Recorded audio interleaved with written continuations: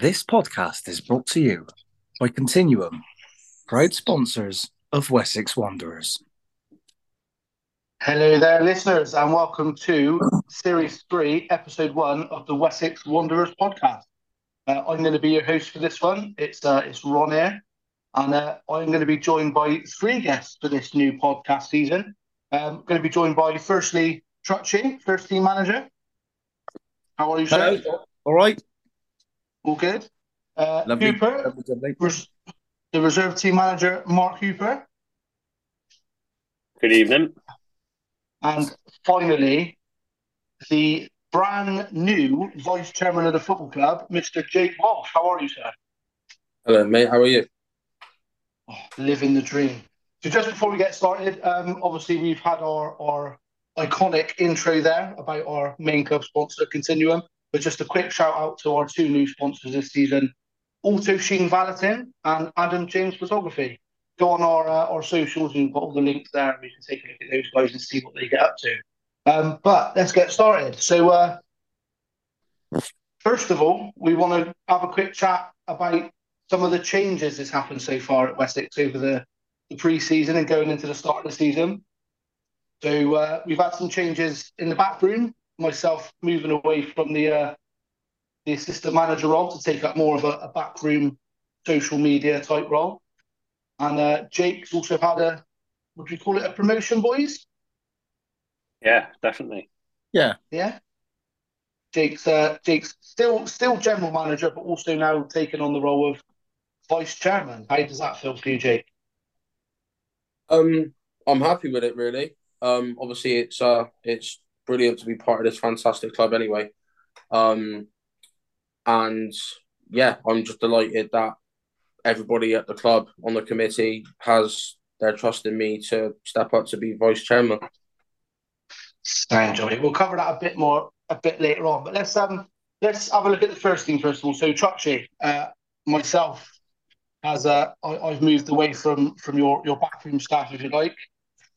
Also, we lost a fair few players in the pre-season, so things were looking a bit touch and go going into the season player wise. But things seem to have had a big turnaround. Tell us your thoughts.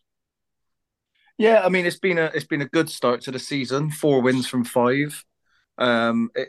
It's frustrating because really looking at it, we should be on 5 wins from 5. That Eastern Cowboys blip, but is what it is. I'm quite hard to please.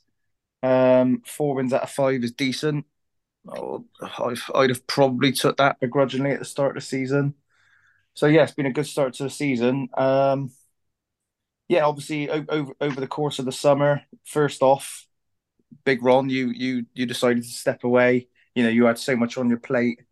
You had to step away from like committing to every training session and match days on a Saturday. So the team of three went down to two, just me and Matt. Me and Matt are, it's a very easy working relationship.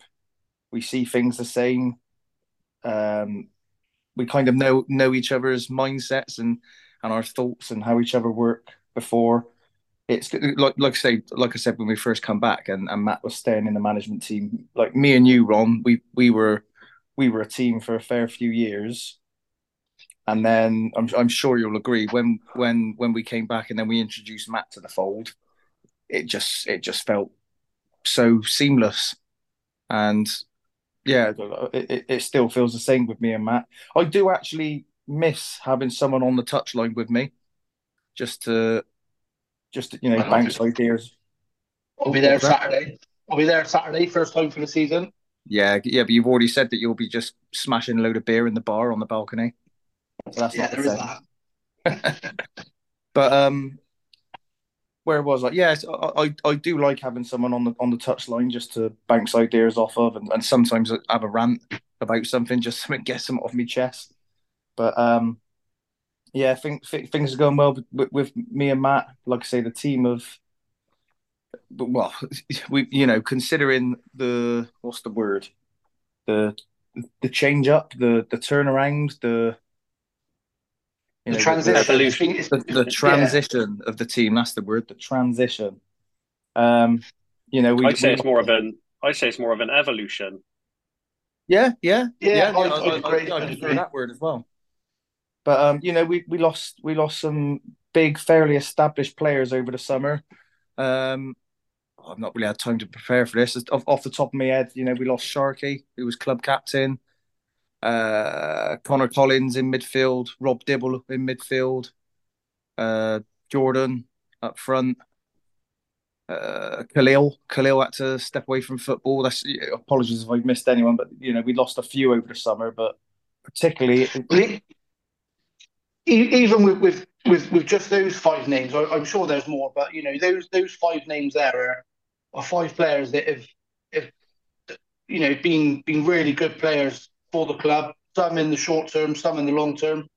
When you're the manager of the team and you're hearing this player's going and that player's going, uh, what goes through your mind? How are you looking to step things up without knowing where your players are going to come from? oh, panic, absolute panic. But I'm panicking most pre-seasons, even if we retain everyone. I'm, I'm. It's always quite a big recruitment drive in the summer, but this was probably the biggest yet. With when we knew we were losing a couple, and it was likely that a couple more were going to go. So it was a big effort recruitment wise, and I think before preseason games started, we're thinking, we've it's not going exactly to plan. You highlight particular positions where you'd like a bit more competition and etc. etc. But then sort of steadily over the course of pre-season, we'd have one or two, maybe three each week for the whole club. Some you'd quickly identify, yeah, they've got potential, they've got the quality to play first team football. But I think we recruited heavily as a club. But if you look at those that have played first team football this season, not counting pre-season. Um, I'll work my way sort of position wise. Paul Cameron, new keeper, he's played a game for the first team. We've had two new right backs playing, Shane Rose and Finn Wills. Joe Egglestaff recently come into the team and absolutely smashed it at centre back. Uh, Bonge, Ben Pocock, that's a fifth one. I mean, he's not new to the club, but a returning face. On that note, Charlie Kempson, another returning, still a new signing, but a returning ex-player. Jack Costerton, who's come in and made a massive impression. Oh God, who else is there? Asan Sao has come in and played first two games. Goitom Asfal on the wing. Goitom's been brilliant. Ross Churn, like Ross Churn and Jack Costerton came pretty much the week before and the week of the season kicking off. Bit of a welcome surprise, wasn't it, those two? Yeah. So what have I named there? 1, 2, 3, 4, 5, 6, 7, 8, 9, 10. That's 10 players already who have played first team football. You had So Mohamed Kalo, just he had a game. He's gone a bit quiet. He's gone a bit off the radar. I'll tell you another one who's popped into my mind now. He hasn't played a ball yet for the club, but he turned up training last week and again last night. Samuel Souza, Brazilian lad.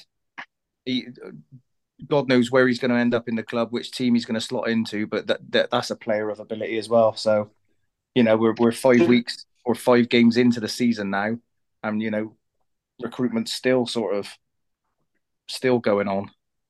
and I mean, looking at those players you've just named, then if we talk about the players that we've lost from last season, Sharkey, Connor, Dibble, etc., and then you can't really compare any of them to the new players that have come in. But in your mind, where does that leave us as a team? You look at last season when we came back in, the objective was to secure our position in the league. I feel ultimately we still kind of could have done better last season. This season, with this new core of players, we've had a fantastic start. What's the Yeah. comparison you make between last season and this season? Do you think it's just like Hooper said, it's just evolved into something a bit more cohesive, or is there individuals? Do you think? So for me, genuinely, like we lost players of quality at the end of last season, but I genuinely believe we're a better team. right now. In terms of ability, I'm and we haven't remember. There's been a lot of changes. It hasn't fully clicked yet. We're not the finished article. We're still in second gear and we're grinding out these results. But I think in terms of quality, we're a much better. Well, I'll say we're a better team, but also the characters. It's not just the ability that we've recruited. The characters we have got some top lads in there, sensible lads. The dressing room's in a fantastic place. I wouldn't say there's any egos. Well, maybe one, but we won't go into that. That's not one of the new boys. But yeah, we're in a fantastic place. The only place I'd say we're so Jord Evans obviously departed the club. We didn't get a striker in. It would be nice to get another striker in to have a bit of competition. Ollie, Ollie's done well for us this season. It would be nice to have someone really clipping at his heels, pushing him and pushing him and pushing him, or the option to have a bit of rotation, or heaven forbid if Ollie gets injured or isn't around, centre forward is probably a position where I'd like one more number. But Yeah, I'm always looking and planning and yeah. yeah, and I think competition is always key for a club at any level, really. But if you've only ever got one person for a position, things can quite easily go back to the old ways. But if you've got a bit of competition, then it keeps everybody doing what they should be doing. And in terms of where you're saying you're at as a team, I fully agree. I think there's been a massive improvement, both on and off the pitch for the first team. But I want to extend this question out to Hooper now. So obviously, with everything that Trutchy just said about losing players and panicking and recruiting here and recruiting there, as much of a headache as that is for him as the first team manager, we all know that as the reserve manager, it's kind of exemplified because anything he has to do will also directly affect you. So, how are you finding it, and how has it affected the reserves going into the season? Do you think? Yeah, and obviously Trutchy covered the vast majority of the players who have come in, and yeah, it affected a lot of preparation for the season. A lot of the preseason games were the availability wasn't fantastic, but we still had a good preseason. I was still happy with it. The fitness levels at the club, it's not necessarily down to personnel. It was down to our preparation. So it's something that when Trutchy and you, Ron, when you joined the club around Christmas last year, or it was actually in the new year, fitness was still a massive issue for us as a football club across all three teams. And it was one of our primary focuses going into this preseason was to sort of get rid of that non recruitment issue. It was something that we felt one of the only things I felt that we actually had full control over. So we worked on that heavily in the preseason, and every single player that I think that we've got on our books at the moment, 80 plus, are all in a position where they can do 90 minutes already. The fitness levels at the club are very, very good, and that's down to us as the management team and down to the players for taking on board what we said and doing the hard work. And at the moment, that hard work is sort of paying off. But in terms of the recruitment, it has to be said, and I don't like doing this, but Trutchy has to accept the responsibility, the good responsibility for the recruitment that happened over the summer. Because without him going out and using all of his minutes and data on his phone to drag people kicking and screaming to the club, we wouldn't be where we are now. And of course, any quality that goes into that first team filters down into the reserves and ultimately into the Colts as well. We've announced three teams this week. This, I think, is the second, maybe third week that we've put three teams out, which is a challenge for any club at grassroots level.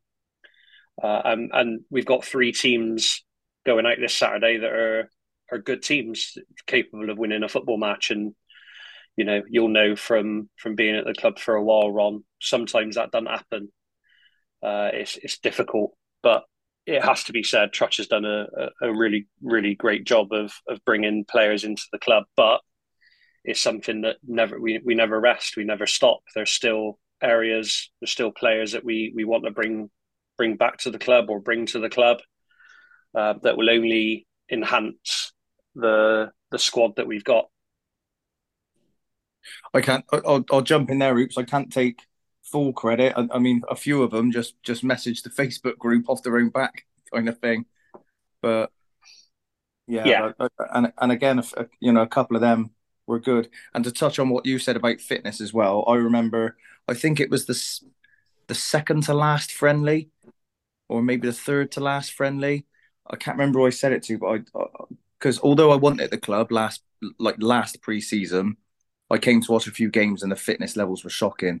And I remember, the second to last friendly, we'll call it, turning around to someone and saying, God, the fitness levels compared to this point 12 months ago, chalk and cheese.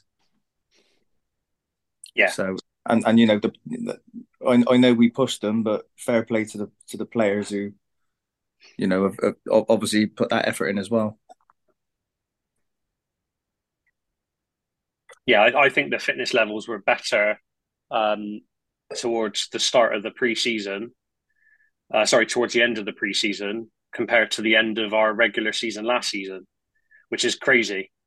Mm. Yeah. We should never be in that position where we were making them road run in after the New Year break, and we were beasting them as much as possible. But at that point, some of the damage had already been done in terms of the results that we probably should have had, and we weren't in the position to capitalize on having good technical players at the club, but they were good technical players who were knackered after an hour. Whereas right now, after watching quite a few games this season, we're not there, and it's on us to continue that now, I think. Yeah, and I think, like you said, Hooper, the staff, the coaches can take credit for that, for the sessions they put on, but also the players have, they've kind of answered the challenge, haven't they? We kind of stuck it on them a little bit and said, this is where we want you to be. And a massive percentage of them have got themselves there. So I think it's a huge well done to everybody, coaches and players included. I just want to pick up on one point, Hooper, that you said about, this Saturday, for the second or third time this season, we're putting out three teams. And, when I look at the three teams that are going out on Saturday, it's not just three teams being put out. We are actually putting out three very good sides, which is something that perhaps we've lacked in the past, that depth and quality between each level of football. For you as the reserve team manager, do you think that makes it easier for you or harder? Because, what Trutchy's going to be doing now is he knows that he can look at that reserve squad, because there are several players, even this week going out, there are several players in that squad that have been in and around the first team for long spells of time. So by you kind of having that good squad, it makes Trutchy look at you a little bit more. Does that give you a good headache, a bad headache? Does it worry you at all, or is it just part and parcel of being reserve team manager? I'm already falling out with Trutchy over this. It's a good bad problem to have. So Trutch has mentioned a couple of players who have started off in the reses but have gone up to the first team, and of course that's something that we as a club have always encouraged. It's part of the player pathway that we've got, which is a clear and defined route to go from the newly set up the newly set up youth team that we've got, or youth teams that we've got, into that adult mix, which is obviously the three teams that we've got: first team, reserve team, and Colts. But yeah, it's a good problem to have. Let's face it. When you're naming three teams for a Saturday, and I've changed formation, for example, this week, so I've gone with a 3-5-2. There's almost been months on end, consecutive months where you could look at the availability and go, I'm struggling to put two centre backs together this week, let alone having that sort of the free reign to just pick a third or to tinker, for lack of a better word, with what we've got. But no, it's good. It gives the players that added sort of incentivization to look at their performance, look at their performance week in, week out, and go, I'm not just going to stay in one team. I can work my way up.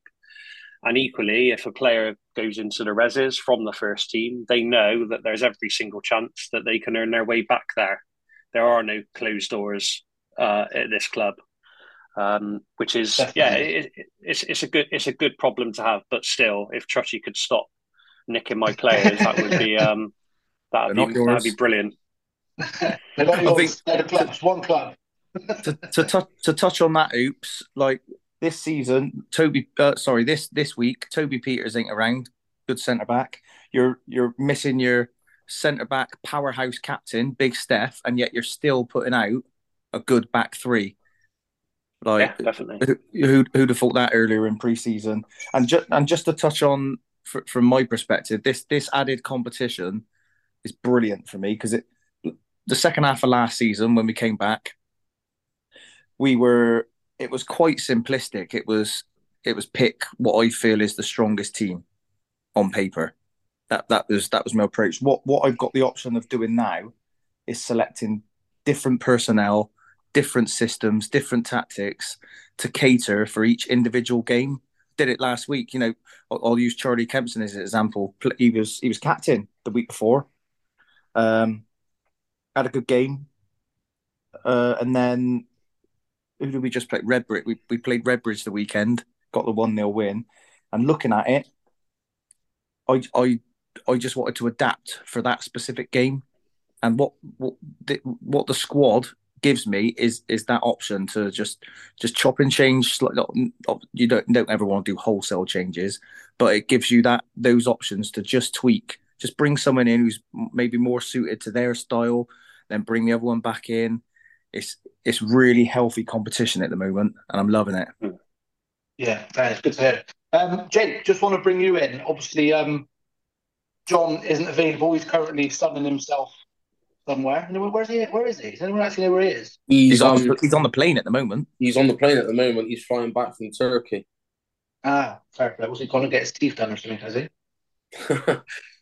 Maybe. So with John not being here, Jake, I know obviously as general manager and as we touched upon earlier, new vice chairman, you've been working really closely with John in terms of transitioning him into the Colts management role. But just from your point of view, having that connection with the Colts, we've spoken about the differences in the first team and the reserves from last season to this season. How have you seen that transition going for the Colts so far under John with the way things have been going this season? Apart from an iffy few weeks recently, I think from the off, since John's come in, he's been fantastic. I'm sure everybody on the committee can agree with that.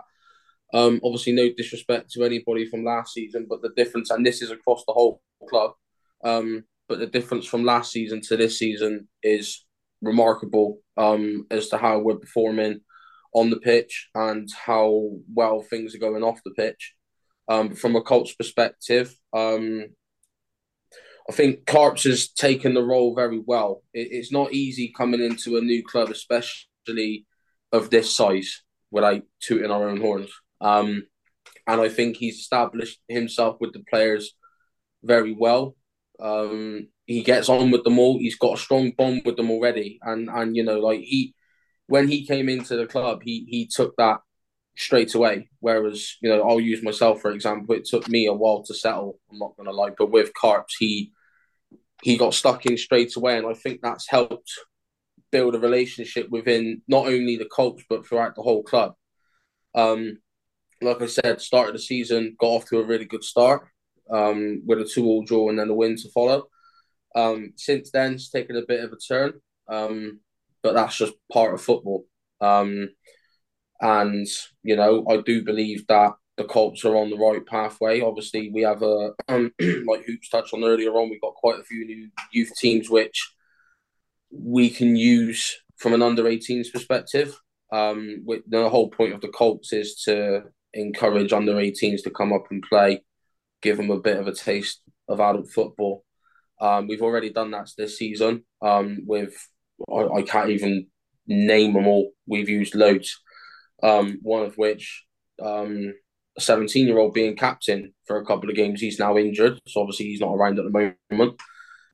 James Wickham, and I think we told Carps what the plan was with the Colts, and not only has he put his own little spin on it in terms of making it his own team, he's also taken on board what the club wants from the Colts in terms of what they're for, encouraging youth, and everything else. And I think Carps has gotten off to a really good start. Yeah, I agree, and I think you've hit the nail on the head where you say the club kind of put our vision to him of what we see the Colts for, but ultimately what he's done is he's taken that and he's kind of put his own little spin on it as well. I think he's done really well with using the handful of under 18s players, like James Wickham, like Dre, like Dom. And none of them look out of place in that Colts team, and I think that's a testament to how he's hit the ground running, which is helping them to do the same. Do you agree? 100%. And just touching on a few of the other lads that you've just mentioned there, Dom was making his debut, albeit last season before Carps come in. But excuse me, and I appreciate this is partly the whole club, but Carps in particular, he's getting the best out of these youth players. He's been receiving nothing but compliments, and you got the likes of Dom, Dre. They've all changed their game completely. They all around the club last season, apart from James Wickham. But if you look at Dom and Dre, they were around the club last season, and like I said, this is no disrespect to anybody else, but the difference between them then and now is completely different, and it just shows what Carps' impact, what it's played in serving the purpose of what the Colts is actually for. Dom finished his GCSEs in the summer. I remember Carps having a conversation with him saying, like, look, this is your year. We're going to hit the ground running. And already Dom's proven a point. And the same with Dre. Dre plays under 18. Well, Dom and Dre play under 18s, but we're hearing from Tom, who does all the youth stuff, and the feedback that he's given on these lads is very positive and very encouraging, and I'm looking forward to seeing what the next couple of years is going to bring, really. Yeah, definitely. I think having those players doing what they're doing is only going to be a good thing, for the reserves and ultimately the first team in, as we move forward. So that's kind of the Colts, but a little bit more about you then, Jake, in terms of this promotion, if you like, to vice chairman.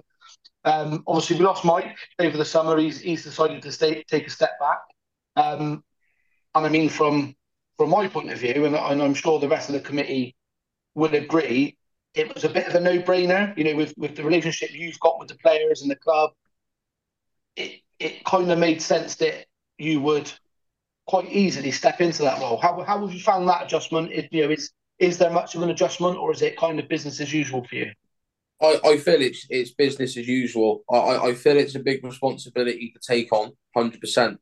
And there are a few things that I've had to do differently. Change my approach with a couple of things, and I'm doing a few more things off the pitch now compared to what I was doing last season. But like you said, and some of the lads may listen to this thinking, what's he on about? But I do feel that I have a strong relationship with all the lads at the club.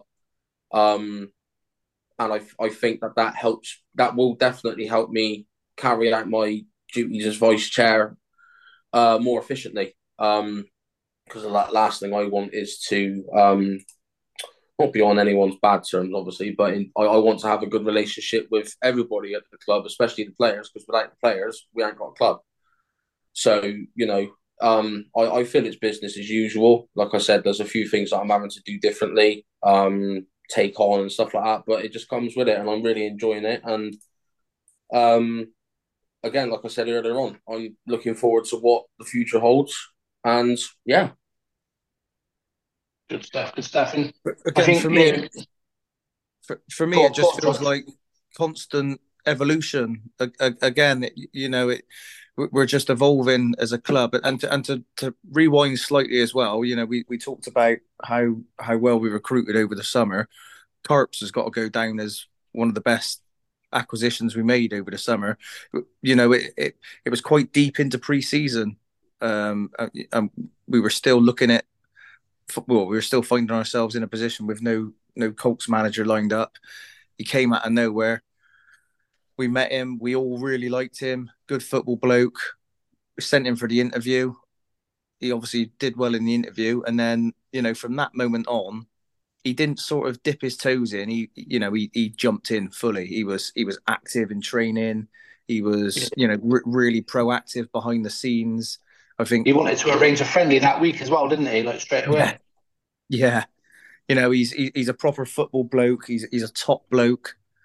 Yeah, I think we've done really well to get him. But yeah, and to go back to Jake, I think it's just really good for the club. And I think you used the term, Ron. It was the logical choice is to have Jake step in his vice chair, as well as it's a lot of work for you, Jake, vice chair plus keeping your general manager role. But well done, pleased for you, and you're smashing it. Keep smashing it. thank you. Yeah, it's touching on what you've just said there. It can be a lot, but at the end of the day, it's what makes all of us chipping in together is what makes the club tick. And just going back to Carps, which I did mention earlier on. I was part of that interview process, and it was one of those moments where it may be a bit far fetched, but me, Lynn, and Gaffer all looked at each other on occasions, and we all just knew straight away that Carps was the man for the job. And like you said, he hasn't come in and tiptoed his way through. He's just come in and grabbed the scruff of the neck. I nearly said something else then, but he's just Family taken. podcast. He's just taken the role with everything that he's got, and you'd think, looking at him and the relationship he already has with the players and the stuff that he brings to the table, you'd think he'd have been around the club for years, not just being his first season at the club. Yeah, definitely. Well, yeah, and I think like like Trutchy said, we all think that both of you have done a brilliant job on both counts, and long may it continue. Want to move away from these changes we've had now, and I want to get back to the good stuff, bit of football. So Hooper, I'm going to start with you. Start to the season on the pitch. It's been a bit of a stop-start, frustrating one for yourself. Yeah. It's been stop start, like you say. We got off to the best possible start on the opening weekend, coming from 2-0 down to secure a 3-2 win against a difficult Mendip Broadwalk team, managed by one of our own ex players in Del Sheps. And there was a couple of familiar faces in their sort of lineup as well, ex Wessex players. But it was a good way to start the season. And then it's just been super frustrating because just before our season kicked off, we had two teams pull out of the league, which took us down to, I think we've got 10 teams in Div 2 now. Yeah, just the 10. Just the 10. So we're almost in a mini league sort of scenario at the moment, with the amount of teams that we've got in that league. But we've still got to play a lot of games, and we've only played one league game. The weekend just gone, we had a game called off an hour before kick-off against Lawrence Weston, which we've been awarded the points for, which is always a nice thing to have when you get a game called off at short notice. But we had 16 lads ready to go. Traveling to the game, we actually all rocked up at Lockleys to watch the first team game the weekend just gone against Redbridge. And the only other game that we've had was a narrow loss on penalties in the GFA Cup, against a team in our league that really, when we look at it, we should have we should have won that game in normal time. But we've got two more goes at them in the league to make it right. But yeah, we're here. What is it now? It's the 12th of October, and we've only played two games and had one awarded to us. Due to the fact that the home team couldn't fulfil the fixture by raising a side. So very frustrating. But also, to turn that on its head. The lads are chomping at the bit to get into games. Every time I see them, either at training or messages and stuff like that, they just want to get on the pitch. And it's the same with me. I'm buzzing for this weekend. We get to have another bite at the cup cherry, if you like. And we're playing a team a division higher. They're in Div 1. They're doing quite well at the moment. But it's on us to play our game, to implement our football on them, not the other way round, and hopefully come out of it with a big win and progression in the cup, which is something that we know from a football perspective, whether it's grassroots or whether it's you support your Premier League team or your Championship team, whatever it may be. League is your bread and butter, but nothing quite beats a bit of a cup run. And I had a couple in me playing days that I look back on, and we enjoyed them. We did quite well, getting to a semi and things like that. But we want to go the old way, and if we can, put something special together for the club. Any of the three teams, it would be really special, and obviously would give Lynn her big day out. Yeah, definitely. And I mean, you look at it on paper, like you said, you've got the six out of 6 points in the league.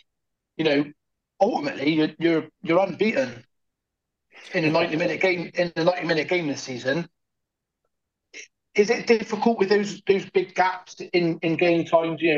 How are you keeping in touch with the players? Are you making a bit more of a thing to make sure you're speaking to them on a weekly basis with no games, or is it more just a case of letting it flow and seeing what happens? The best thing about it has been, even though obviously not having games is in itself negative, the fact the first team have had games is obviously enabled players to get call ups, but also the Colts as well. The Colts have had games where the reserves haven't, and it's enabled some of the lads to keep that match fitness up. But I think we've touched on the sort of the atmosphere around the club at the moment, and Trutchy talked about his changing room having a really good sort of feel about it at the moment. The whole club is in a really, really good space, considering the amount of change that we've had. To a man, all the players that have come in, or even the players that have stayed at the club, they've all just gelled brilliantly. And we had it on Saturday when the reserves ended up having to just watch the first team game rather than have our own. We all stuck around, we all watched the game, cheered the lads on, and then obviously had a drink in the bar after to celebrate the win. And it's big for a manager like us. We all know what we want from our players. I don't have to keep in touch with these boys to make sure they're still happy, to make sure they're still prepared and ready to either to train or to play games. I just know that they are. But yeah, touching base with them at training and things like that, it's always nice to see them. They might not say the same about me, mind you, but yeah, it's a good place to be at the moment. It's the best it's ever been at Wessex, and that was even looking back to my playing days. I think I can say, when we were getting 35 plus week in week out turn up to training, and the morale, and there's no like Trutch said, there's no egos, there's no bitterness. If a player gets dropped, of course they've got, they want to get back. And the communication around the club on that front is really, really good as well. And Jake's been a massive part of that. But yeah, morale around the club is good, and it makes team selection. It makes it interesting. But again, in a good way. Yeah, and long may it continue. Let's move that over to the first team now then. So Trutchy, 9 points from 12 in the league, through to the second round of the GFA Cup after an absolute cup classic. We ran through the results a little bit earlier, but in terms of on the field and the results, how have you found it? What are your thoughts? How's it looking? Tricky one to answer. Like pre-season, we had. I'll tell you what was a real key indicator of the dressing room we had. We jumped straight in at the deep end. We played Chip and Sodbury from the Hellenic League. 3-0 loss. We should have took the lead had it not been for a dodgy flag. But getting back in the change room after, we were it was a great atmosphere in there. We felt we really gave them a good game. We gave a good account of ourselves, and that carried on through pre-season. We were playing some brilliant football. Um, Again, chopping and changing, trying to figure out our best formation, our best partnerships. And since the league has started, it is a tough league, the Suburban Prem. There's no walkover games in that league anymore. It's a strong league, probably the most difficult league to get out of. But it's positive because we I know we haven't clicked. It's not, 4 wins from 5. You'd think we were in top form. We're not. We're not there yet. We've got plenty of gears to shift through. And Saturday just gone was really refreshing for me to use as a highlight. We've played and won games where we've put 14-11 past the opposition, played magnificent football. The 1-0 game from the weekend against Redbridge was massive for me. It was one of those we won through just heart and grit and determination, and like the old Wessex, I think, come the last 10 minutes when we're backed into a corner where they're throwing everything at us. I think Wessex of previous, I think, might have folded, ended up drawing the game or heaven forbid losing the game. But it was really refreshing to see us win a game of football just through like sheer determination and sheer not wanting to lose. Yeah. But yeah, like I say, for me, I fear for the rest of the league when we really click into full swing. I really do. I think we're a match for everyone. I think everyone talks about Filton being the favourites in the Prem, and rightly so. They're a good team, but by no means. You think tail end of last season, they only narrowly beat us 2-1 Yeah, at their place at the end of the season. So, you're talking of how we've evolved, how we've improved going into this season. If we turn up on our day, we know that there's nobody in the league that we can't at least give a good game to. absolutely. And like Avonmouth were at the league last season. You look at Avonmouth last season, and they were a bit of a freak. They were pretty much unbeatable. Well, But they were unbeatable. They didn't lose. Well, yeah, true. But and they were sweeping teams aside. But so with Filton coming runners up last season, and I think they're 4 wins from 4 in the league at the moment. Everyone's going to be looking at them thinking, oh yeah, they're going to win the league. They are not unbeatable. We are. I think on our day we'll see them off. I think we're a better team. We've got a couple of games now before we play them, just to really get into our flow and really find a rhythm. But I can't wait for that game. See where we're at. So, but for your mind, then, as a first team manager, you've got to make sure the lads are kind of in that right headspace. Is it too early for you to be making sort of predictions, or are you just taking it game by game and hoping this form continues? Oh, way too early for predictions. We've given ourselves a good base to build on. Couldn't ask any much more from the boys for the base that we've got to build on. But yeah, there's still much to come. No way am I going to be making predictions. Like, we can talk about.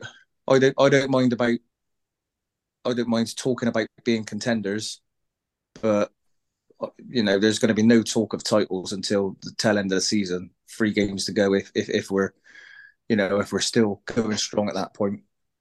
But no, it would be foolish and naive of me and any of the players to look at us second in the league at the moment and think, yeah, we're going to be right up there. We're going to be right up there. By all means, take the confidence of that. But I think Eastern Cowboys is a reminder of that. We won our first couple of games. Confidence was high, and then it just didn't happen for us against Cowboys. It just didn't, and I think it was a stark reminder that if we don't turn up every single week with our A game and the right mentality and the right preparation, it's easy to come unstuck at this level. So I think hopefully everyone's learned from that game. Yeah, those are definitely the games that can make a difference in the long run. Yeah, if you can put those games to bed instead of turning up and just being outplayed because you were too confident, then that's when things start to click into place. But you've got to remember, you've got to do that for 90 minutes, week in, week out, for the whole season. yeah, exactly. And And then talking of doing it for 90 minutes, let's talk about that cup game. 2-0 down at half time, and then the magic happened. yeah, it's funny. We didn't play bad the first half. I think we were still, in terms of football and possession and chances, we were the better team. But we went in at halftime 2-0. It was a funny one because you you couldn't help but think to yourself, oh, this is another one. It's not going to be our day. But at no point did I doubt that we were going to get the result that day. At Never at any point. I just knew that we'd get back into that game. Obviously, Tom came on off the bench at halftime. It helps when he scores 4 and assists 1. But So you know, does he now qualify for the title of super sub, or is that a bit too much? to be honest, right, everyone on that day was super subs. Everyone that came off the bench, I think I said in my post-match interview, everyone was phenomenal. Finn Wills at right back came on and got about 35 minutes. Unreal, absolutely unreal.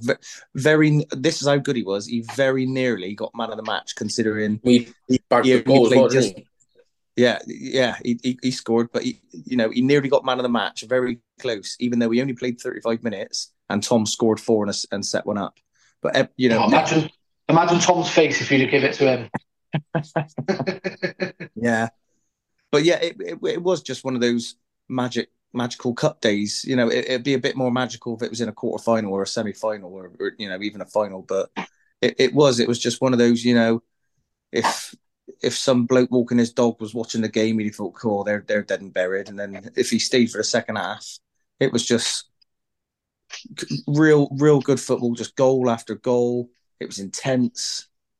And I tell you what added to it. They made a few.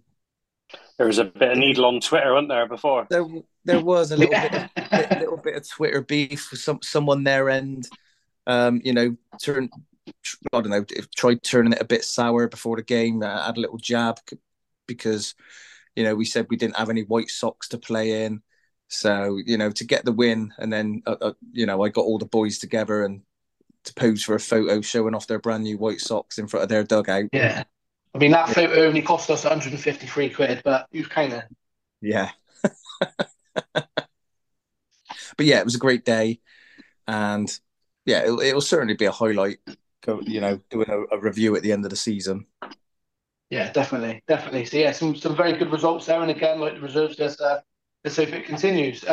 Jake, obviously you're here to talk for the Colts again. So we've obviously ran through some of the results already so far this season, but all in all, in terms of how it's going on the pitch, how's it looking? The players clicking, they're playing some good football. It's better. I mean, obviously, Carps might listen to this and think otherwise, but from where I'm sitting, I definitely think it's improved from last year. It's not by any means a walk in the park, obviously. I'm looking at the results now. Like I said earlier, we got off to a good start. Like Bristol Wanderers, for example. I don't know if they're a new team or a new team in the Suburban, but they're a great outfit. And I know we're all saying it's too early for predictions, but I do think they're going to be up there come the end of the season. Coming from 2-0 down to draw against them 2-2 was a good start. And then obviously the week after, beating Avonmouth A, another new team, away at their place 3-1, which I actually think led to a 9-point weekend for the club for the first time since I've been here. It did indeed, yeah. Yeah, things were looking really good. Unfortunately, all losses since then. One of which was a friendly, which obviously kind of, it's not that it's not relevant, but it's we're mainly focusing on the league, and you got game against Southmead, and we knew that was going to be a tough game because they're flying again, another new team, and they're flying. And since then, I actually think they've still got 100% record. Yeah, they're 5 from 5. They are, so they are very much flying through that league, I believe. Yeah, 100%. And that was a loss. And then the week after that, a game was brought forward against Hartcliffe. I wasn't there for that, but from what I hear, it started off really well, and again, just slipping off the mark, not putting the game to bed. Credit to Paul Cameron, new goalkeeper. Massive penalty save that day as well, but unfortunately losing that. And then since then, obviously a loss in a friendly against Shaftesbury Crusade, and then a bye in the GFA Cup to go through to round two. And the next game this weekend coming is against Bitton. Again, another new team. It just seems as though Colts are just playing new teams. Obviously, we don't know anything about them, but I'm sure it'd be a tough game regardless. So yeah, I think that under the circumstances, the Colts doing what the Colts is for, new management. I think it's, if you put the results aside, it is going quite well. Just a couple of little iffy things that need to be squashed on the pitch, and I think the Colts are going to be in for a good season.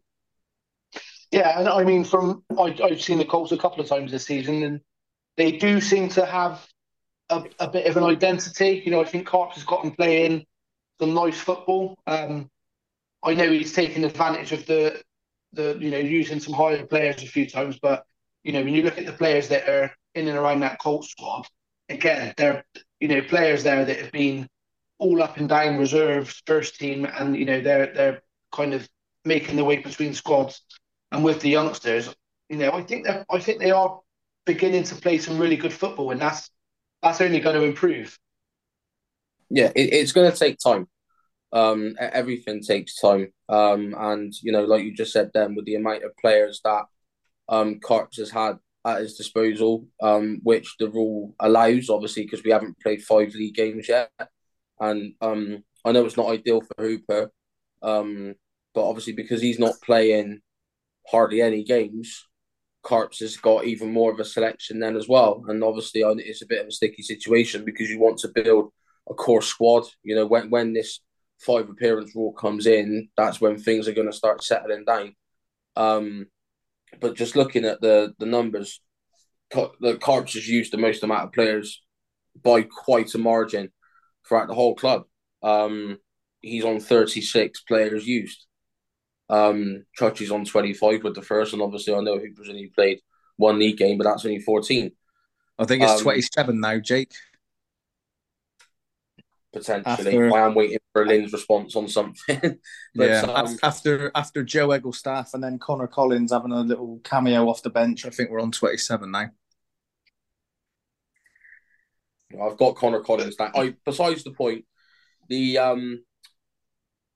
it is a work in progress with the Colts. This year is going to be the first year where we've implemented the youth. Obviously, we've got a new manager. It's just going to take time, but we'll get there. Definitely. Yeah, no, I agree, and I think from my point of view, as somebody who's kind of stepped back from one team, so obviously I've stepped back from the first team this season.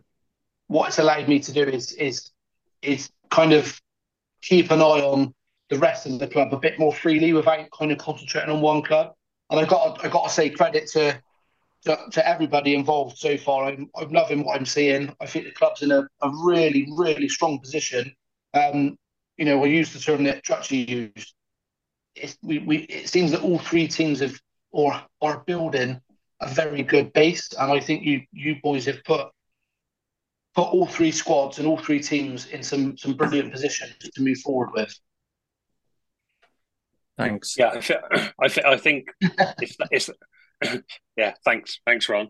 I think it goes as far as it, in terms of us as putting the building blocks in place as managers. The credit also has to be shared with the players who do the job, and regardless of where they're called up to, put the shirt on and give everything they can.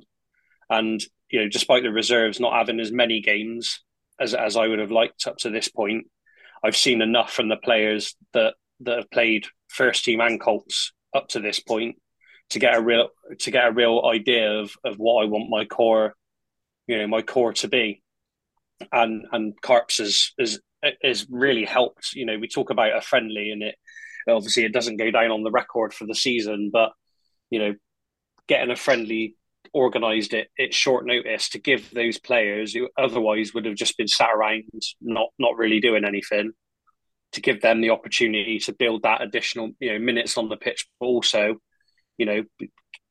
getting getting used to playing with each other on the pitch has been massive, and it should pay off as each game goes on.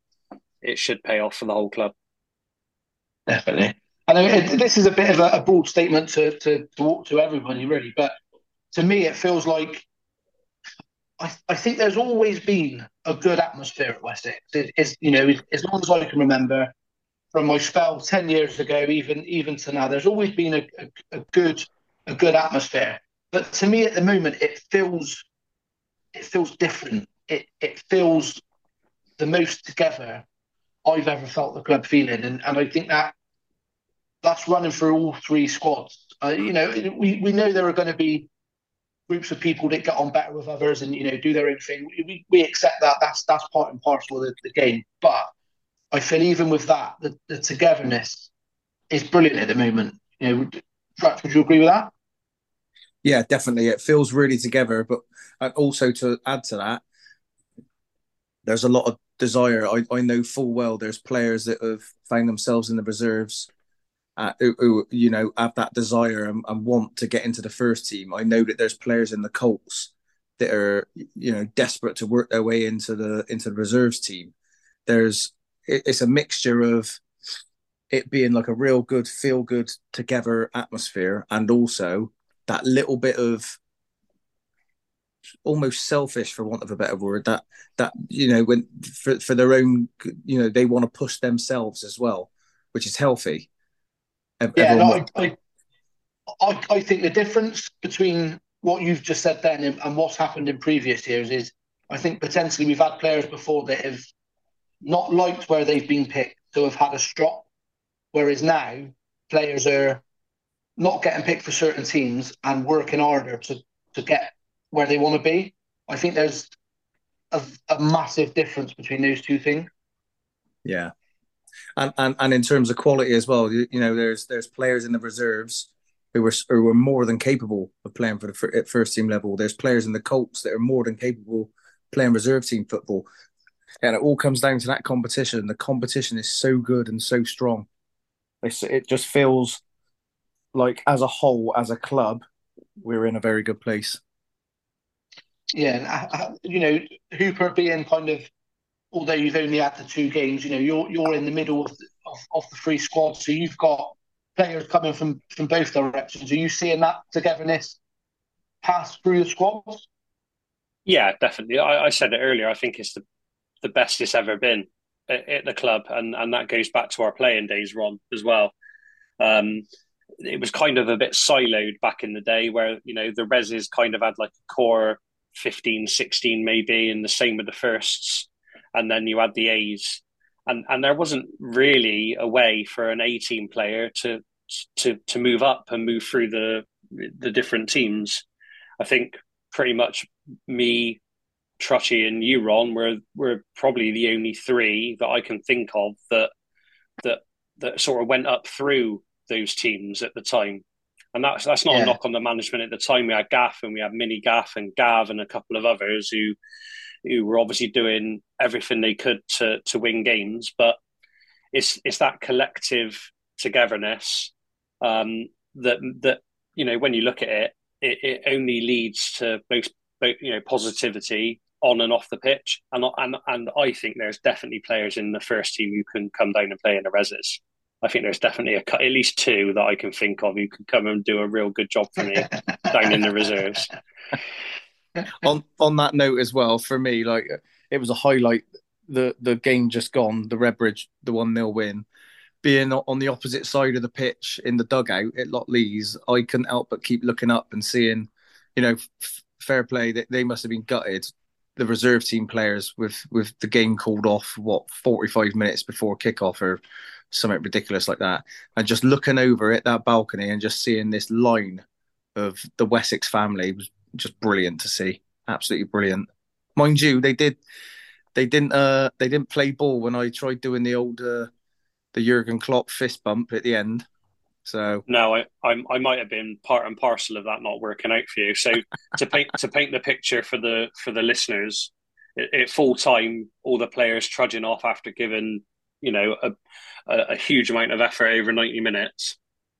Trutchy waddles over to the side of the pitch, and he starts beating his chest like you've seen Klopp doing after a 1-1 draw at Anfield, like he does at the moment. but you've got to thank the cop. Sorry, not the cop. The balcony at Lotley's, haven't you? You've got to thank that wall of support. So he walks over, starts beating his chest, and then sort of gestures for the lads on the balcony to give him a bit of a cheer. And to a man, every single one of them just stood there and just looked at him and just shook their head.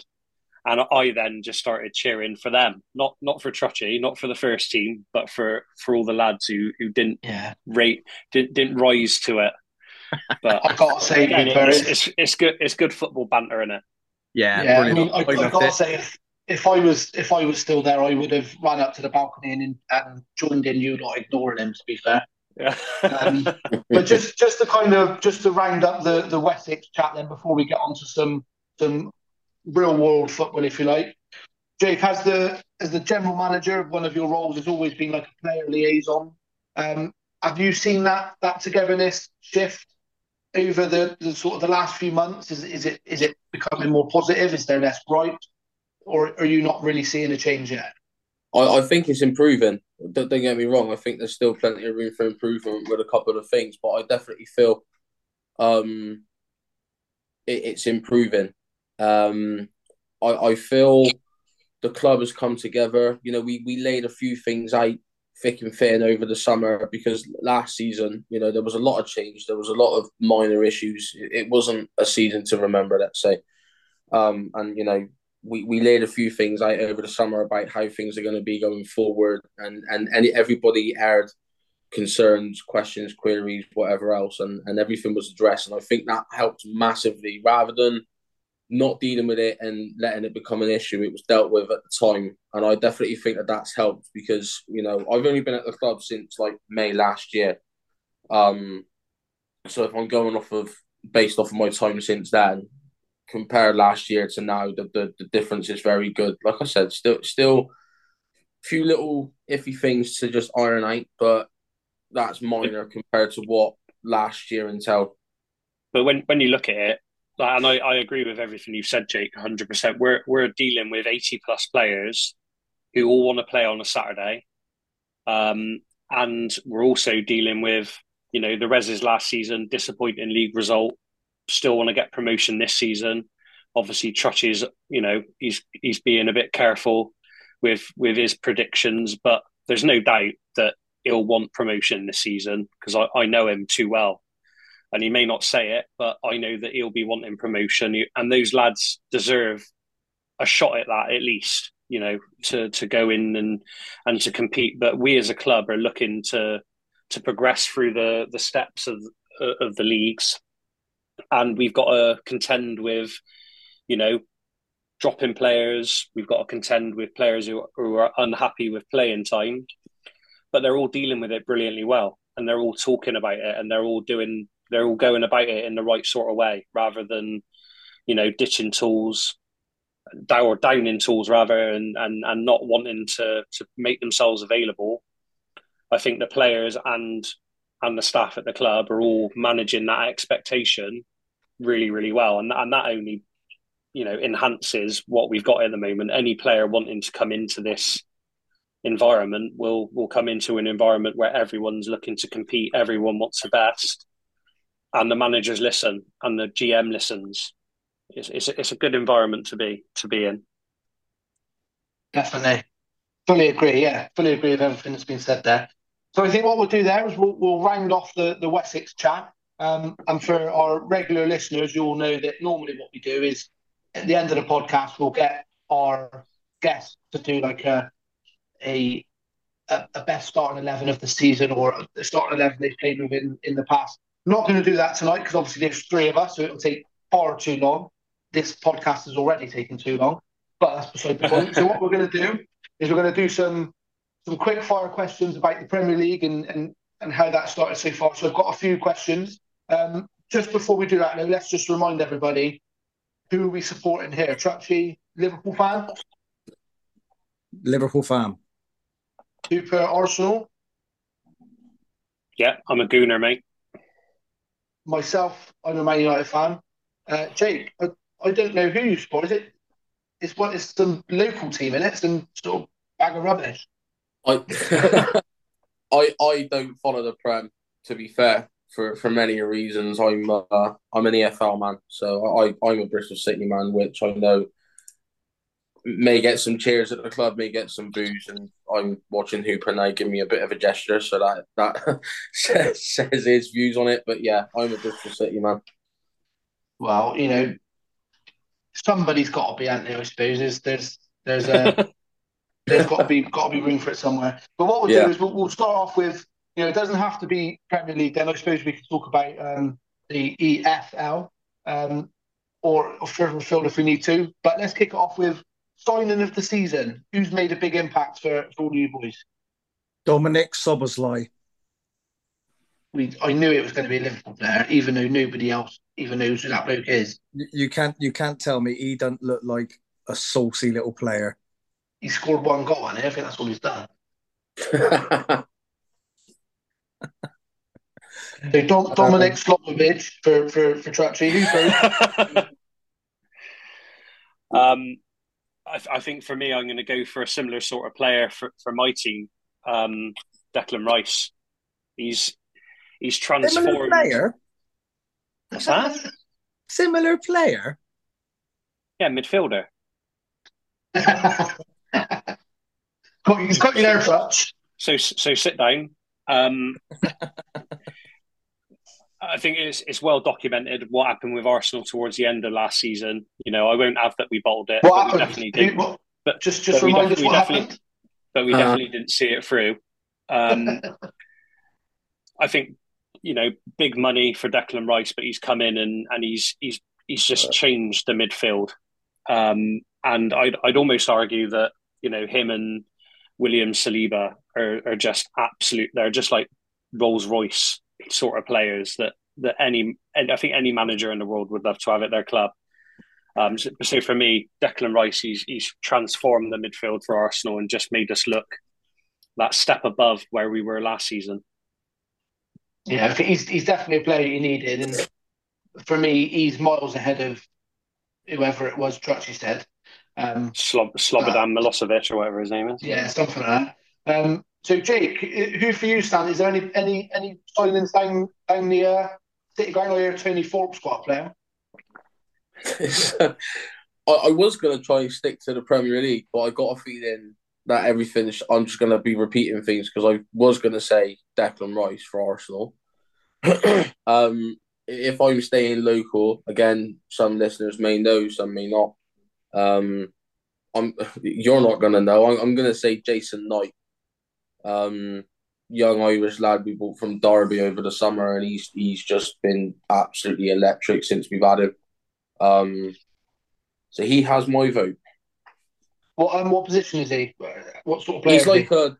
He's like a central midfielder. He can play anywhere across the middle, really. He'll never quite live up to the standards that Alex Scott was going through.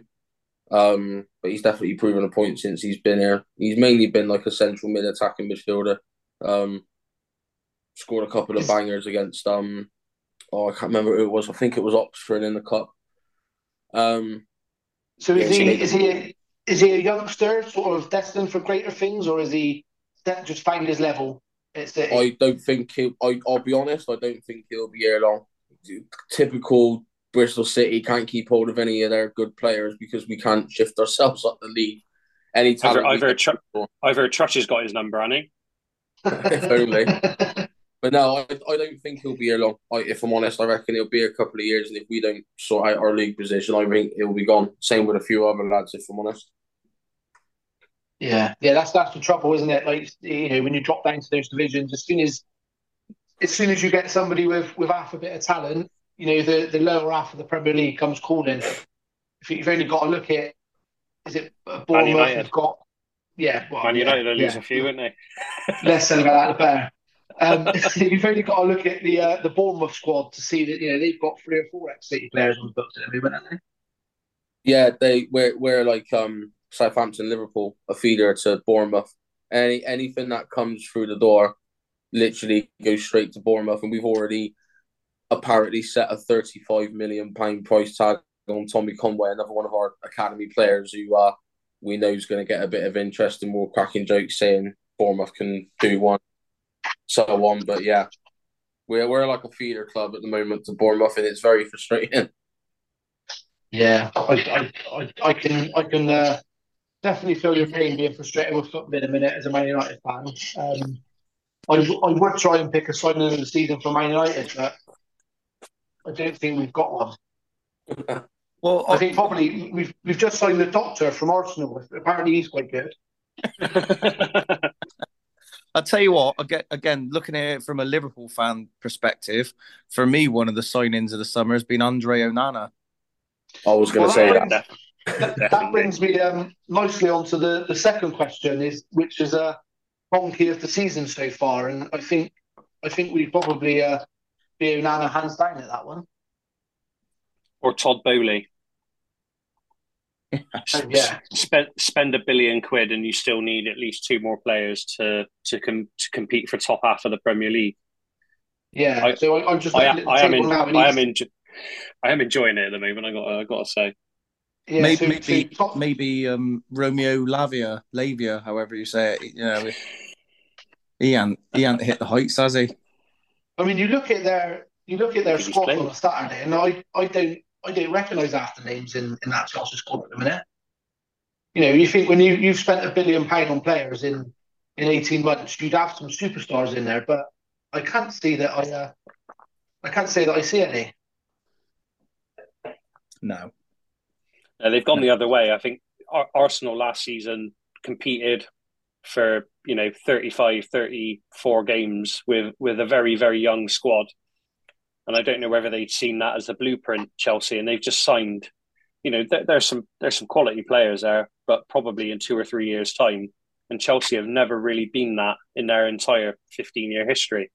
They've always signed big players for now. And this, you look at like Højlund for United. He's not. He's a player for now. You can tell that already. Like he's a very. He's not a budget Haaland, but in his own right, he's a very good player.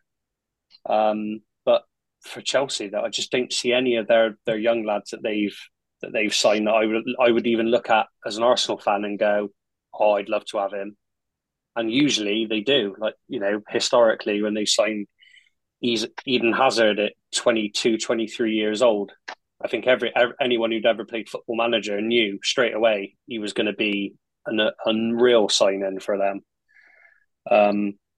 But yeah, flop of the But, but, season so far has to go to Onana because he's been shocking. oh, he's been terrible. So as a Man United fan, I've been saying for the last probably 2 or 3 years that David De Gea was kind of coming to the end of his tenure, just because I think he came in at a time when we were in the back end of our success. So he kind of had that protection. And, he went through a couple of seasons, I don't care what anyone says, he was world class for a couple of years. But that decline for me started probably 5 or 6 years ago. You look at that time when he nearly went to Real Madrid and the Mm. fax machine so broke. I think that would have been perfect timing for us because we would have got Keylor Navas um, from Real Madrid, and I think the kind of the legendary status that De Gea would have had at Man United at that point would still be there now. And I think the way his career went, I think the club dealt with it tremendously bad the way that he left. Um, I think the timing was right, and I think it was all about that replacement. We had the same with Schmeichel when he left. We couldn't replace him. We had some absolute tosh came to the club. I'll tell you what. Now I'm not that old. I think you replaced Schmeichel with Mark Bosnich. That didn't work out. Then Massimo Taibi. That didn't work out. And eventually you end up with Fabian Barthez, didn't you? Yeah, so Taibi was never supposed to be a number one. We had more than that. We had Mark Bosnich, Tim Howard, Taibi, Tim Howard, Andy Gorham came in for a spell on loan from Rangers. Then we ended up with Fabian Barthez, and I put Fabian Barthez in the bad signing category. It didn't rectify itself until we got Edwin van der Sar from Fulham. But I think what we've done, you talk of going from Schmeichel to Bosnich. I think going from De Gea to Onana is probably a bigger downgrade than that. I think it was kind of like the jury was out a little bit because we were talking about this ball playing goalkeeper, but he's just been terrible. He's just been absolutely horrendous. It's what he gives us in playing out from the back. It's not made up for in as a goalkeeper, and it's just been horrendous. But who's he playing into? Like that's I had this chat on the weekend with a couple of the lads after the first team game. Onana wants to play out from the back. He looks in front of him. What does he see? He sees Harry Maguire. He sees Johnny Evans. I was going to say John O'Shea, but yeah, it's Johnny Evans. I take John O'Shea at this point. I think Ten Hag would as well. To be fair, but I think there's a good goalkeeper in there. Him with almost getting he got to the Champions League final with Inter Milan. There's definitely a player in there, but is he a United player? And the issue is the social media noise, the Sky Sports coverage is filled with ex-United pros. You've got Roy Keane and Gary Neville on the Overlap podcasts and all that. All they do is rinse United all day long. That's like their job. And it's not going to get any easier for United. The biggest thing I see for them is lack of depth. You look at Arsenal. The massive talking point at the moment is I can't believe Arsenal have got almost two number ones in Raya and Ramsdale. I think United would give everything to have one of them on their books because there's no depth behind Onana. You can't drop Onana and get quality. You get some bloke I've never heard of. Yeah, so we signed that Turkish fella, Atali Balkador or something like that. I don't even really know. I've heard you support him, you don't even know his name. Altay Bayindir. That's how detached I am from it at the moment. Is I couldn't even tell you what his name was. I've heard good things about him. Spell. Yeah, but the trouble is when you're and this is for any Premier League club if you like, you shouldn't ever have to be signing players you've never heard of. Especially at a club. You look at the traditional top six teams. You should only ever be signing top players, and I don't think we've done that in the goalkeeping department. And when you look at our back four, when we ultimately we beat Brentford with a 93rd and a 97th minute goal, but our back four was Victor Lindelof at right back, Harry Maguire and Johnny Evans centre back, and Dallo at left back, who's a right back. So I think yes, Onana has not had the best of kind of starts to the players in front of him. But then you look at some of the goals he's conceded, straight through his hands, straight through his wrists, underneath his body. Yeah, for me, he's nailed on for donkey in the season so far. Yeah, I agree. Jake, any donkeys down in the EFL? I don't really know. I'm going to say no because I haven't been following it as of late. But I'm going to take a switch to the Premier League because Oh, Go on, go I on. know, I know. I'm going to have to Google him because I can't pronounce his name. It's a Chelsea lad. Um, Just say what like I do. Just say something and we'll guess who it is. Trutchy, you know who it is. I don't even know. I'm not even going to try and. He's a Ukrainian lad. Who for? Mudridge, Mudrick. what was it? Mudridge. Oh, I know. Makayo Mudrick. I've googled him. Mikhailo Mudrik, whatever his Makayo name is. Mudrick, yeah. Yeah. But he Um, came in January, didn't he? Either way, he's been crap. He Yeah, scored last week, I think. yeah, That was his but first goal, wasn't it? that was his first Mm. goal, yeah, and he was like you just said then earlier on with Bowley, he's 80 million quid, and he scored one goal in 11 months, nearly 10 months, and I Yeah. know there's a couple of Chelsea supporters at the club, so they may thank me for that, but yeah, I think he's been crap. I don't follow the Premier League as much, but I've seen the stories and I've seen things, and he's just woeful, in my opinion. There's a lot Yeah. of a lot of issues at Chelsea, and I think the money spent around it, pretty much every player is obviously huge. When you spend 80 million quid on any player, there's going to be a lot of eyes on them, a lot of critique, and I've seen it with Kai Havertz for Arsenal. We spent pretty much the same amount of money on Havertz as Chelsea did on Mudryk, and the noise around some of these players is absolutely insane.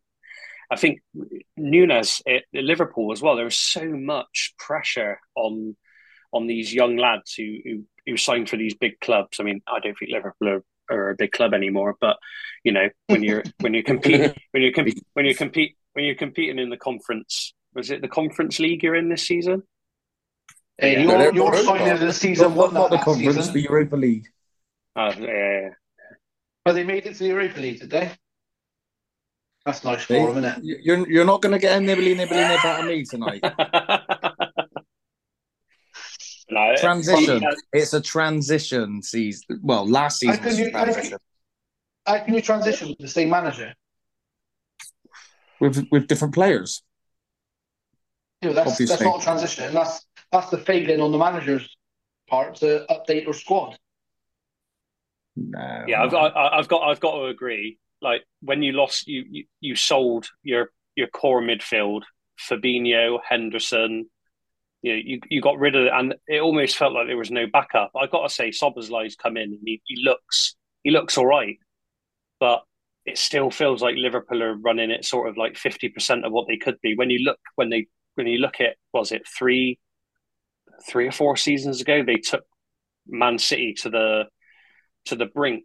I think didn't you get 100 points and still didn't win the league or something ridiculous yeah, like that? it was 98 points, wasn't it? I think. I mean, that's insanity. Liverpool are nowhere near that anymore. Nowhere near. I heard an interesting fact today. I think it was on the radio where they've actually worked out that if VAR wasn't currently in existence Oh and gosh, don't say VAR. they took away all the VAR decisions so far this season. Yeah. Obviously, you don't find that as interesting as I did.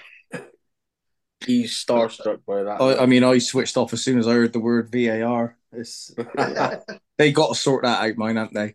I mean, how can you have something so simple and so important just wrong, getting it Well, wrong? VAR is on my list of things to discuss. So, seeing as it's come up naturally, what are your thoughts on it, Trutchy? Enjoying it? It's just, it's just, it's just embarrassing. Like it I for mean that goal that they ruled out for Liverpool the other day. When have you? I don't know if you've heard the audio.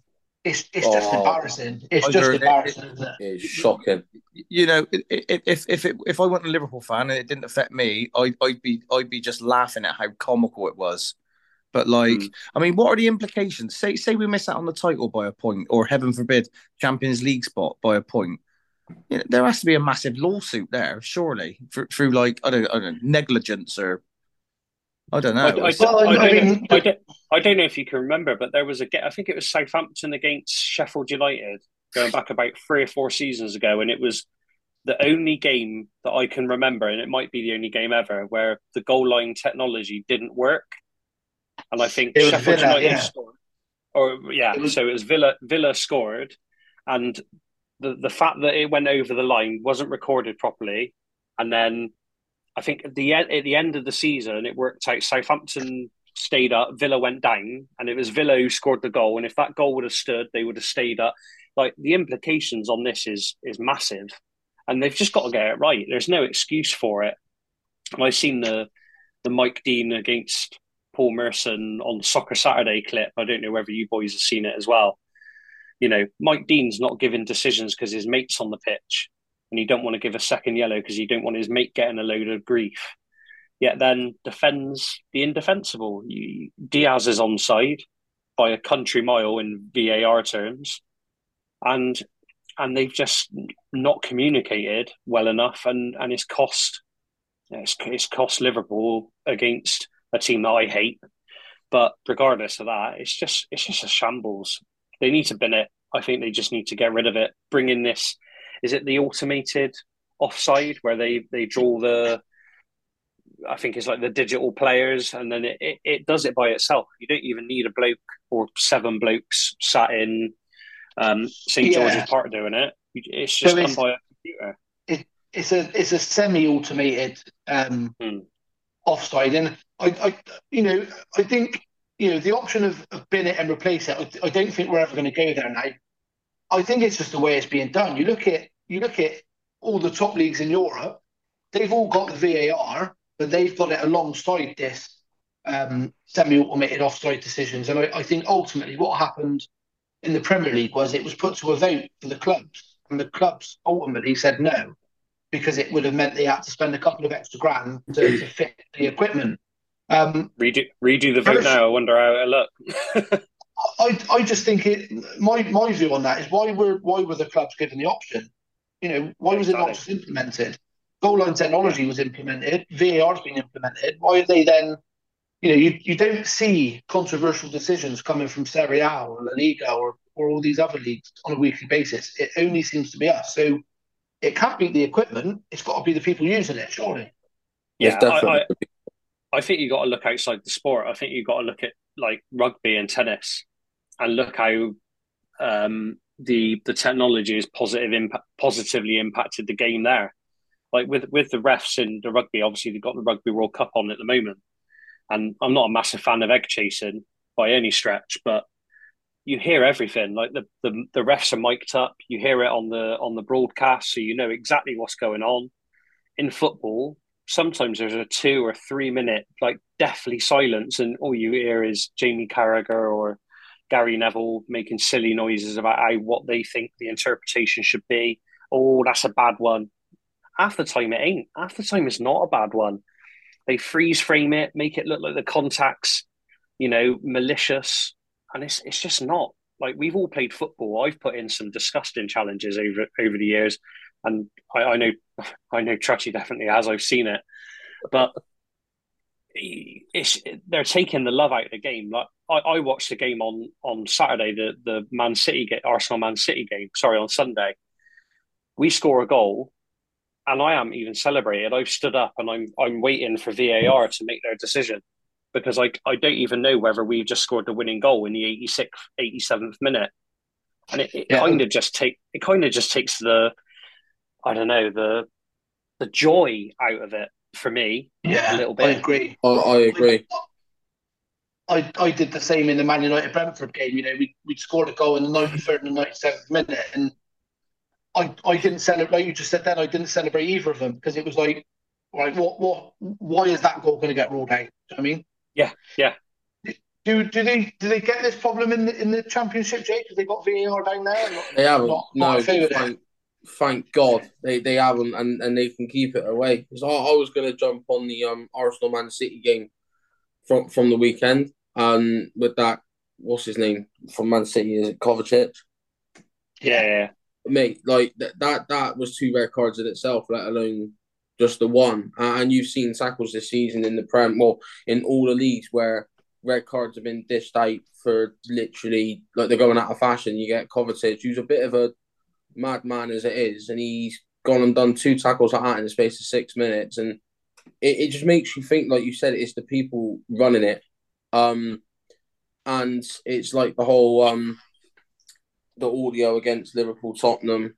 That's the ref for me because the guys. I mean, I don't think it was clear enough, but the referees literally just jumped the gun. Yeah, that's offside as you go. To be fair, the audio is a shambles. Like they've interpreted that they've said that it's onside on the pitch, and then they've said check complete. So the ref's just on the receiving end of it. Yeah, It's some apparently it's a Dutch guy who's an intern for the FA or PGMOL, whatever it is. give it a rest. Like it needs to be It, run properly. we're talking about a billion-pound league where you know And the the rest. exactly, but it's being dictated and it's being decided by guys who have never probably played proper football, even at grassroots level, probably Mm. who just don't have a clue. Like it means I so much to players. It means so much to fans. You've had fans who have paid hundreds and hundreds of pounds to sit in the stadium, and they're just completely their weekends are ruined. And like I said earlier, it could come down to a team not qualifying for a Champions League, not winning the title. Hopefully for Tottenham, neither. They hopefully they finish mid-table, but it could mean so much. And you look at Curtis Jones; he's got to spend 3 weeks. What was it? 3 games on the bench Free on the match. Free side. match. Yeah, three Yeah. match ban for a challenge that, when you look at it in the freeze frame, it's 100% a red card. But actually, when you look at what's happened, his foot's deflected off the ball and he's gone high on the player, Mm. and he gets given I instead of the yellow, he gets given And straight red. It's I think changed the game. VAR should be used for literally two things. I think it should be used for goal line technology if and when that packed in. That you've seen that plenty of times. I think it was the opening day of the Premier League last year. Was it? No, or even this year. It was a Villa game, and the keeper caught it. He's gone pushed into the net, and the rest said play on. I think it should be used for goal line technology when that doesn't work, and mistaken identity. We've managed over 100 years with just the officials on the pitch. I don't know why. And that's just as long as you've been alive, Jake. I'm the youngest one in here. you look the oldest, and I had to stop myself from swearing. But yeah, I think I think it should just be those two things: mistaken identity and goal line technology. When that doesn't work for whatever reason, apart from that, I think you just crack on as normal. Because, like you said, it takes the fun out of it. Going back as well. Going back as well to what Oprah said, that Curtis Jones one. It's all about its first impressions and almost getting in the referee's head that when he's walked over to that screen, the first thing he finds on that screen is a freeze frame of Curtis Jones's boot past the ball, making contact with the shin. That automatically plants a seed in the referee's brain, in his brain. Let him see the whole thing through first, and then then supply him with whatever freeze frames at match speed. It can't be like, we're going to slow it down to 0.25. Yeah, I agree. But again, this is the people running it. So if you look at the IFAB laws of the game when it comes to VAR, it doesn't state how you have to use VAR other than you use it for penalty decisions, red card decisions.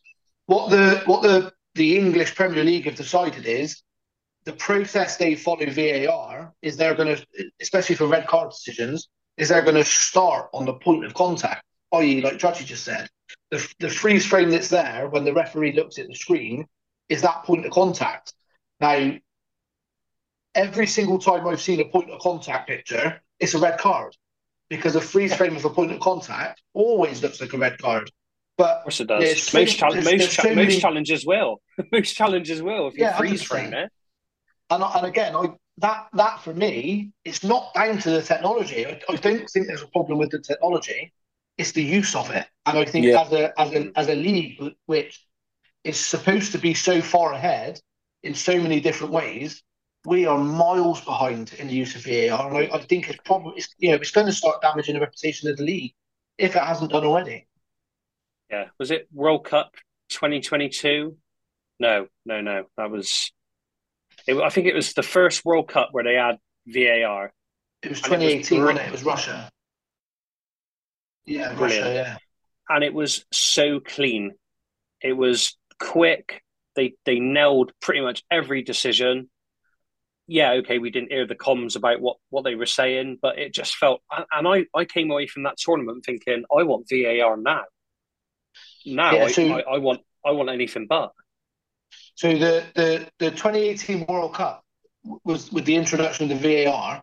They tested it in the Dutch. What's the Dutch league called? Well, in Eredivisie. Holland. That's it. Eredivisie, yeah. So they tested it and perfected it there, and essentially they used that as the model, and then effectively every other league around Europe that employed VAR used that Dutch model. Even up till now, they use that Dutch model, except for the Premier League. The Premier League wrote their own use of it, and I think it shows.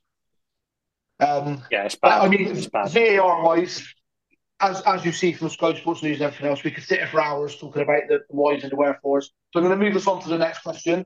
And this is something I'm going to, That was a bad one, Ron. That was a bad one. You shouldn't have brought that one in. That was a bad yeah, one. so I put that at the bottom as like a, in case we've got time sort of thing. I should have just ignored it. So this 35 minutes one, later. yeah, just what I'm planning on doing is I'm gonna keep a note of all of these through the season, and we're gonna tally them up at the end of the season. And obviously, we're only 8 games in, but I want to talk title predictions. I'm looking at the table now. We're 8 games in. We've currently got Spurs and Arsenal top of the table, 20 points each, both unbeaten, followed by Man City on 18 points, and then Liverpool on 17 points in fourth.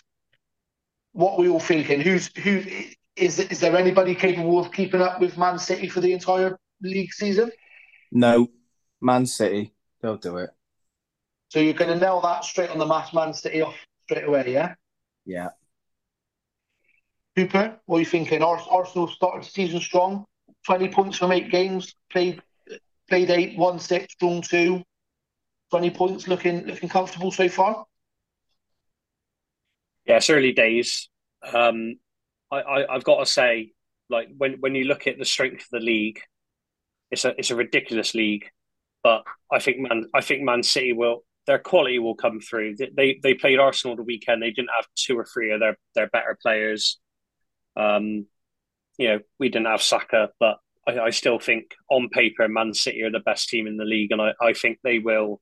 I think they'll do it, and I think they'll do it at Canter. I think they'll come alive like they usually do early part of the new year, and they'll just walk away with it. Unfortunately, So that'll be number four in a row, I think, won't it? Jake, are you thinking the same thing, or again, is it not something that you follow too closely? it's. I mean, I keep an eye on it. It's not something that I'm diehard for, but I well, I what I don't know. I don't think Liverpool are going to cut it. Sorry, Trutch. um, I'd like to say I think Man City would go for it again, but again, I'm not entirely sure based on recent events. I'll be honest. I'm glad Hooper's walked away from the screen. I would like to see Tottenham give it a go because Oh, controversy to uh, come back now. What? I know. He can probably hear me and all because he's got pods in. Actually, I just remembered, but I a couple of years ago, like, I think it was when Leicester won the league. I'm happy that Leicester won it, but I was also secretly rooting for Tottenham because it's like I got a little soft spot for them. But I also really like their manager, Big Ange, because I don't follow them, but because of my Irish background, like I'm Celtic, so I've always kept an eye on Celtic, and I've been to a couple of games, and I'm not a supporter, but I keep an eye on them, if you will. But I've always been a big. There you go. He's clenching his fist at me now. But no, I've always been a big admirer of Ange, and he's gone up to Celtic. He's won everything there, and he's coming down to Tottenham again into a very difficult league with a team that's lost the best striker in the world at the moment, and he's still top of the league on albeit on goal difference. But I yeah, I would like to see. I know Hoops is going to kick my back end for it, but I would like to see Tottenham give it a go. Well, Well, not I'm gonna stick you down the Spurs then, Jake. All right, just to make it a bit different. Yeah, all right. just to back up what Jake said. Not only has Ange Postecoglou got on playing attractive football, which the Tottenham fans have been crying out for years. He just seems like a cracking bloke, doesn't he? Yeah. I'd love to sit down with him over a few beers and just chat football. Sure, What a he bloke. reminds me. He reminds me of Harry Redknapp.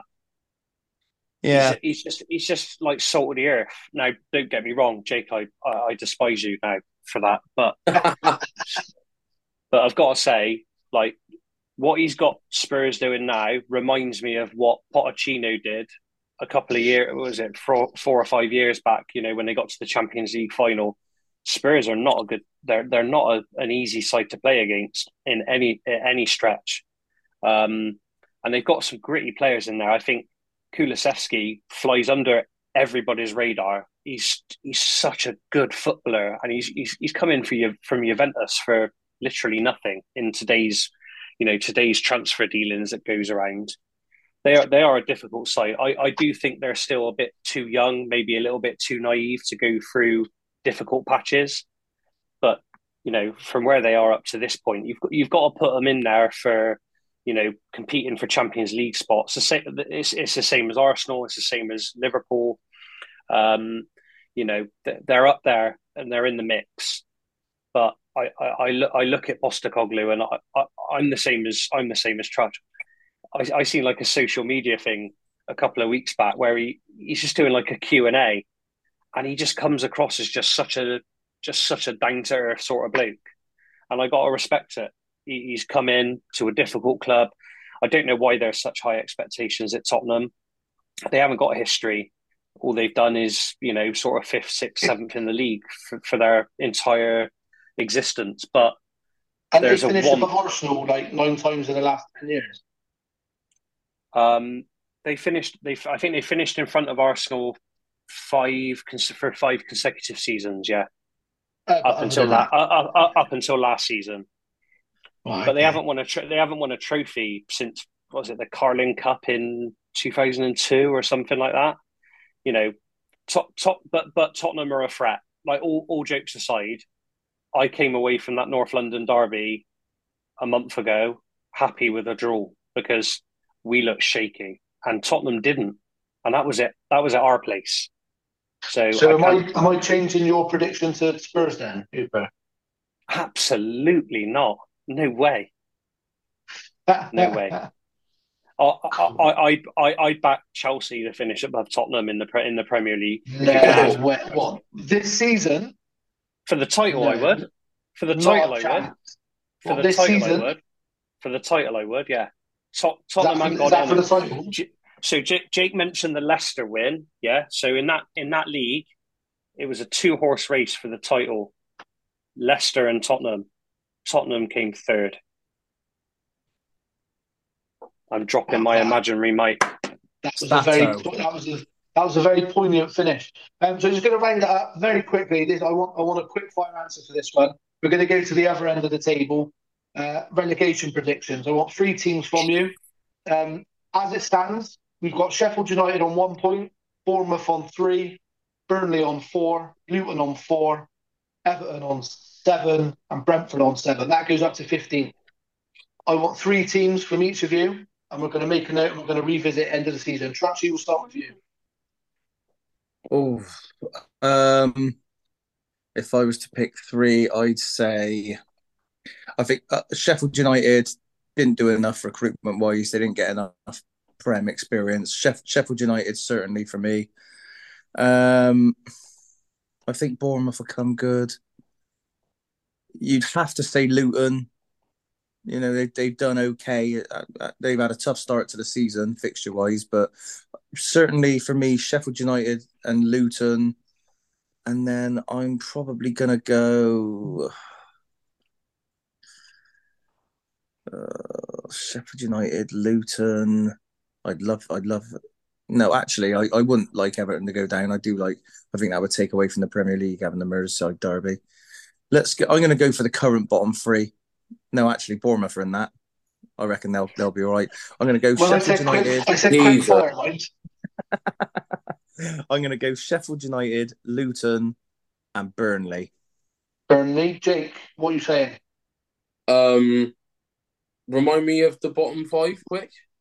So you've got Sheffield United on 1, Bournemouth on 3, Burnley on 4, Luton on 4, Everton on 7, Brentford on 7. I think it'd be the three that went up. I think it'd be Luton, Burnley, and Sheffield United. I think Luton would be bottom. I think it'd be Luton bottom, Sheffield United 19th, and then Burnley 18th. So you've gone the same as Trutchy. Hooper, what are you saying? So I think it'll be Wolves. Hey, Wolves. I think they'll.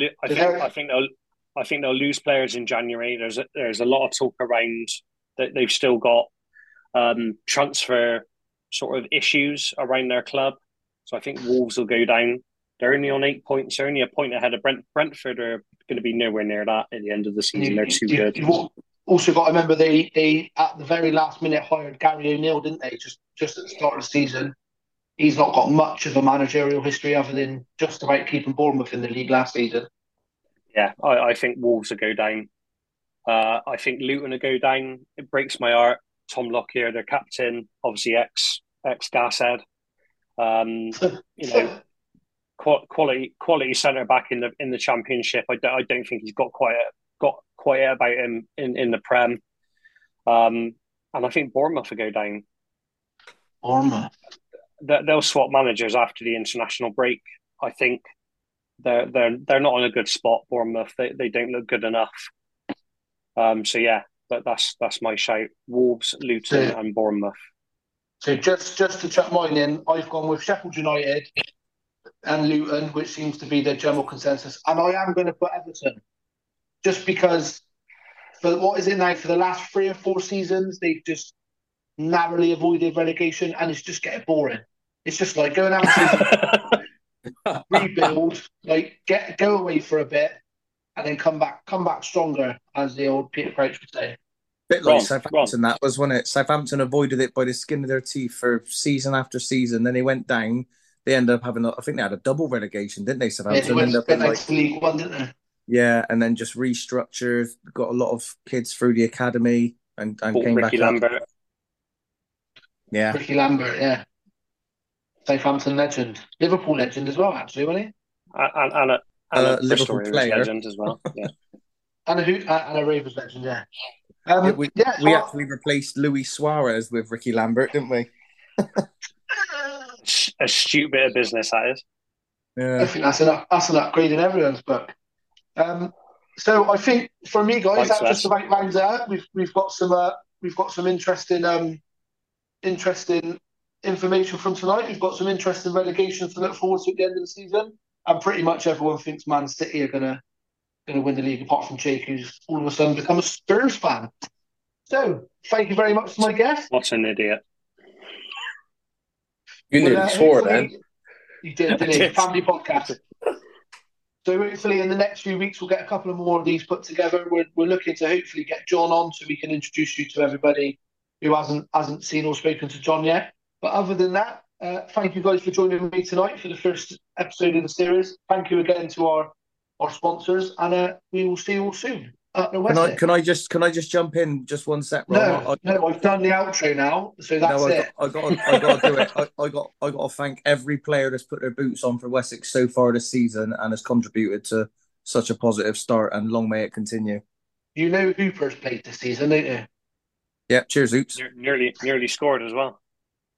Nearly. Yeah, if that ball was about 6 foot lower, I think you might have had a chance. That's unkind. 5.5. But yeah, anyway. Yeah, so either way, you weren't even getting that in your good days, I don't think. But no, yeah, I wasn't. You're not wrong. Echoing what Trutchy says, thank you to everybody who's graced the club with their presence this season. Thank you to all the listeners, and we will see you again soon. Up the Wessex. Cheers. Up the Wessex. Cheers. Up the Wessex. Cheers. Cheers.